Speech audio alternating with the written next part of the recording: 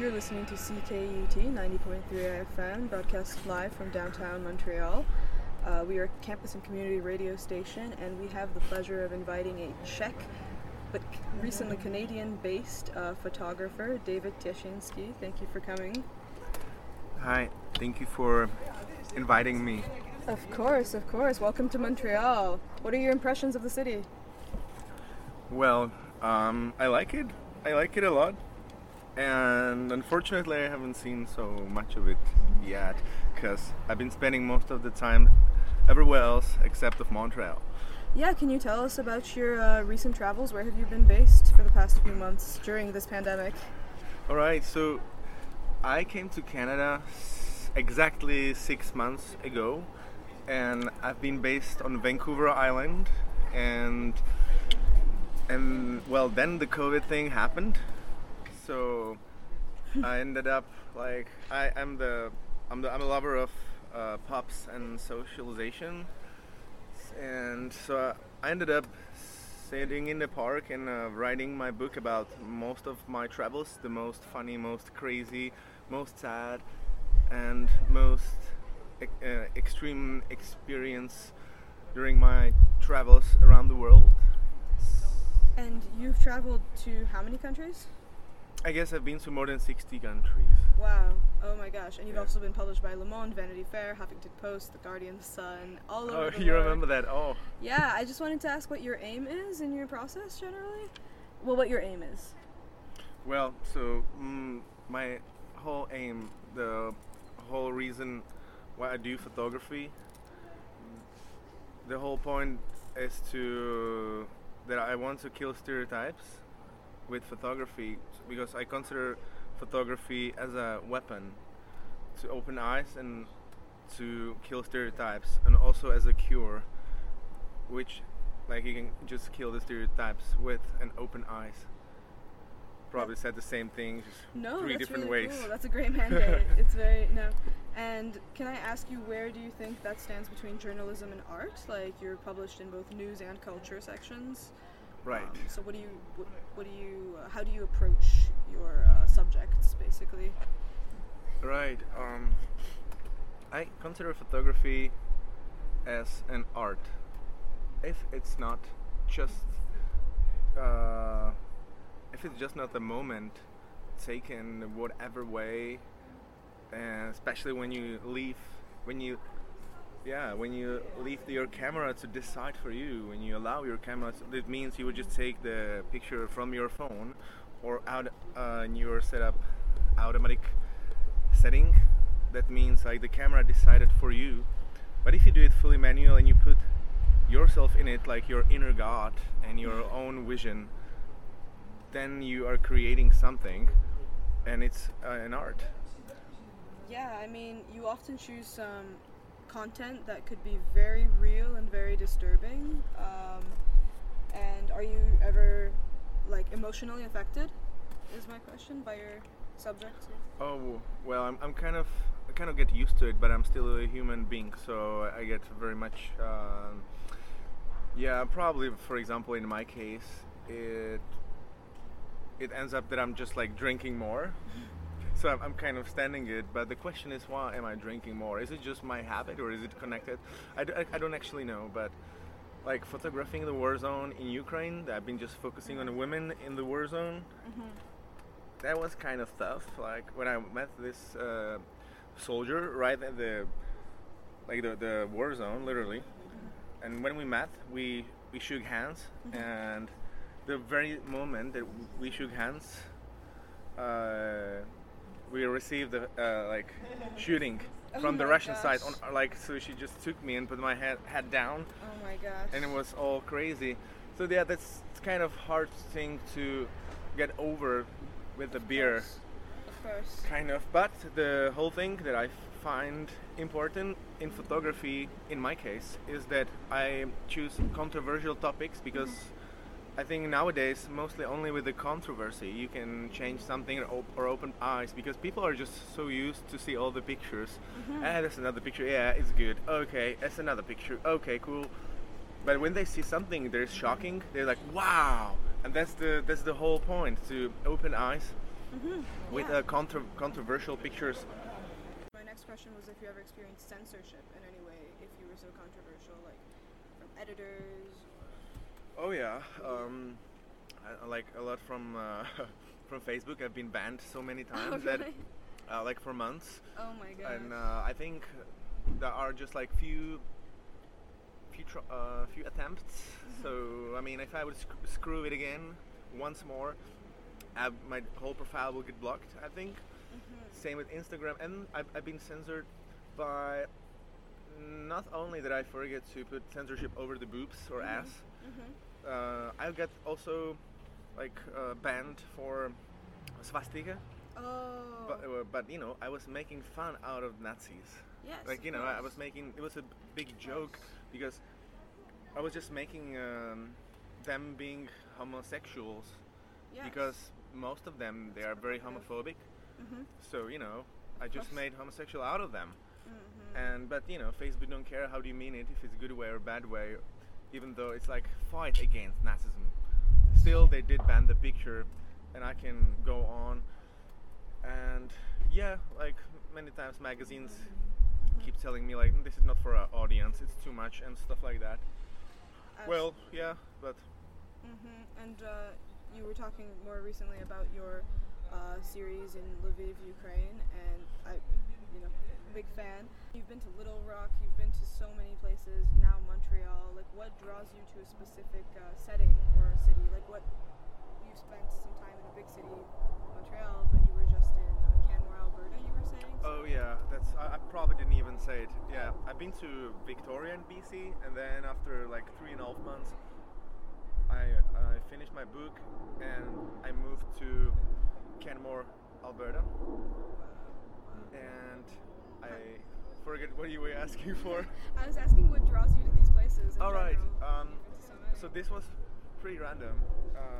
Usually I pick up a subject, or if I just cannot find a subject for a month, sometimes I just pick up destination and just want to explore it and see what's interesting that for me, what's unusual or not well known, or I like to use the word controversial because it's my favorite word apparently. It's a good word. It's a very good word. And to Canmore and just in Canada in general, I came a lot thanks to my girlfriend, because it was her dream to come over, and for me, I don't care if I'm in Prague or Vancouver, because I'm a freelancer, plus I usually find my subjects that I want to work on, people's stories, or I'm just doing my things that I can just do anywhere else, like drinking beer and think about life, or write something and come up with new ideas.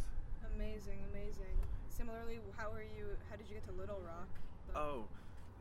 So I think 2 years ago, I've been going through the southern United States, like Arkansas, Mississippi, Alabama, Louisiana, and I get this contact. In Little Rock in Arkansas, and I've heard that there's a man who suffers from agoraphobia, and he haven't left his house for 9 years from the fear from the outside world. And so I said, oh, that's the subject for me. And awesome. But how did you get to this man if he was agoraphobic? So that's the interesting / funny part about it. That I just wrote him on Facebook, and I asked him. I told him straight what I want, what I'm doing, and that it would be really great to meet up with him and maybe photograph his day in life. And out of nowhere, he get back to me and he said that he knows my photography for years. It's just unbelievable.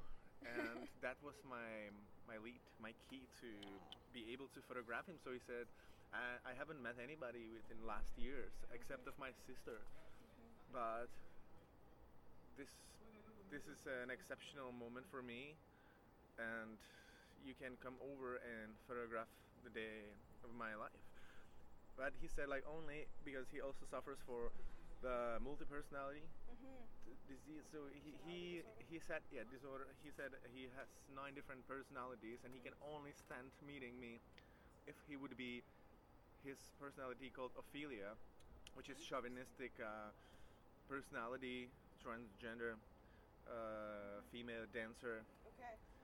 And so yeah, I said I'll do that risk. I'll risk it. And so I came straight from Tennessee. Okay.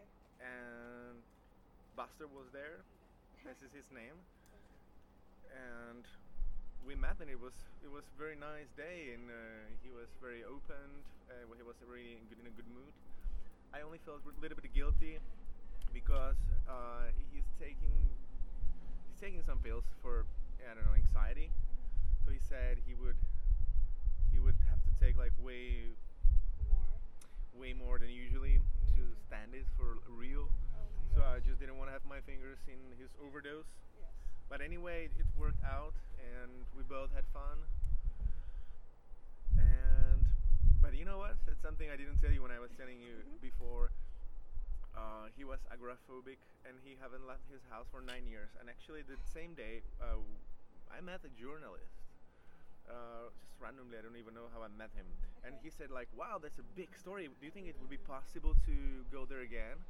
So I asked Buster, and he was already in that good mood. So he said like, yeah, sure, come back again with your new friend.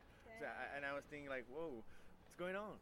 What's going on with Buster? It's good that he's becoming cool with like cool with other people. Yes. So we came there, and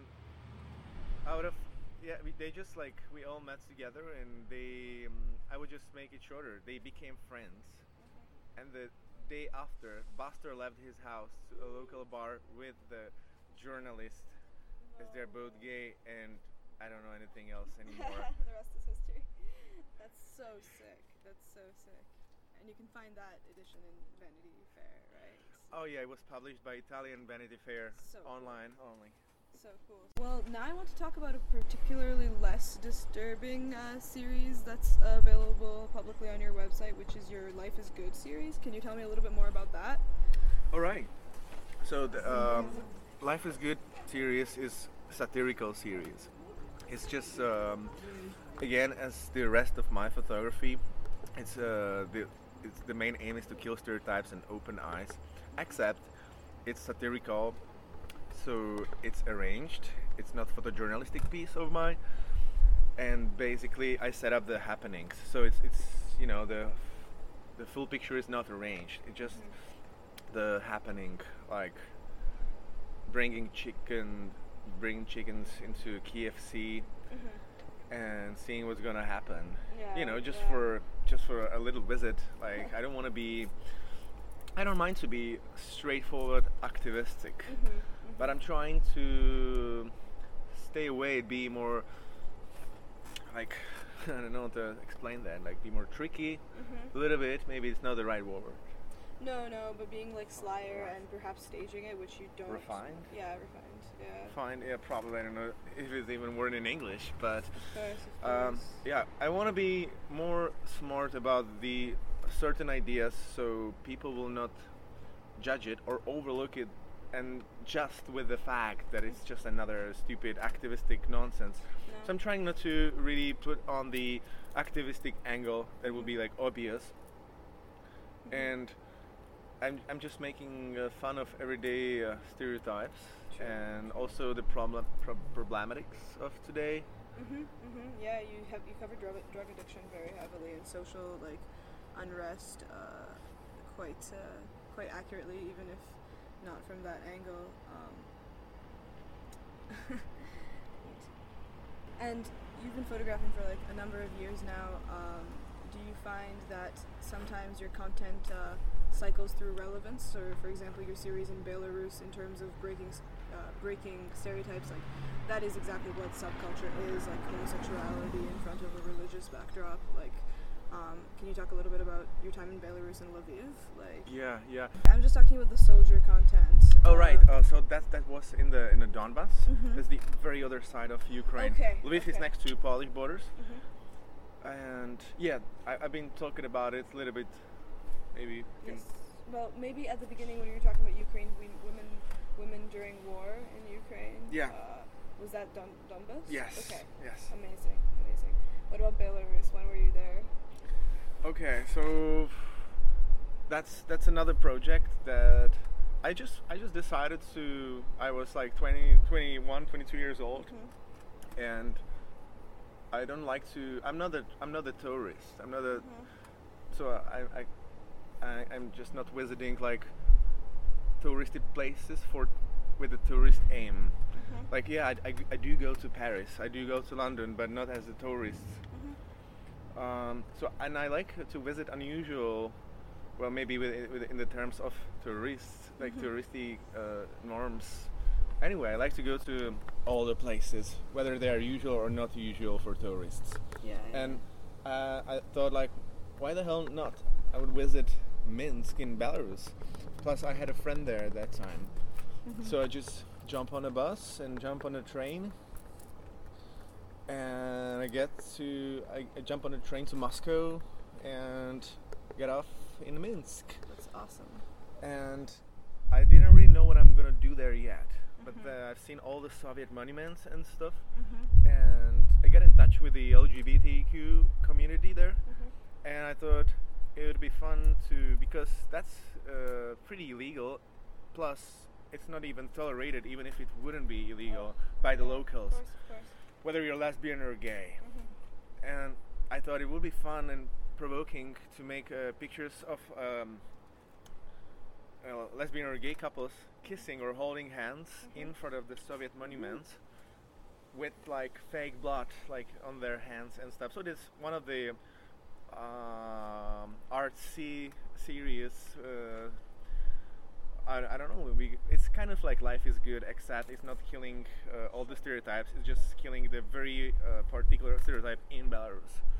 So they were just like couples with a fake blood on their faces and hands, just like kissing madly in front of the Soviet monuments. I love it. I love that series. It's yeah, otherwise I've been just hanging around there, just meeting random local people, drinking beer with them, having a good time. Great. Probably I wouldn't write it. I might write just like a little short chapter for the book about it. I didn't even wrote a chapter to my book about this.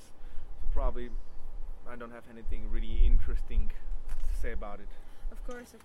Is that the project you're probably the most excited about, your book then, like in the upcoming months? Yeah. Because you're going home after a while. Yes. I'm going home in 30 minutes. Yep. Yeah. I gotta leave to the airport, and I'm gonna be back home in Prague by tomorrow, and then all my family and friends are expecting me on October. Like my mom, I was blurring and trying to make her a surprise, so she's not expecting me tomorrow, and I arranged with her best friend to go have a beer at this very point at this time, and I would just come there, and she would. That's all right. And then my last question for you, David, is in this line of provocation, where do you think religion and God stands in photography? Okay. Montreal's a very Catholic city, if you haven't noticed. All right.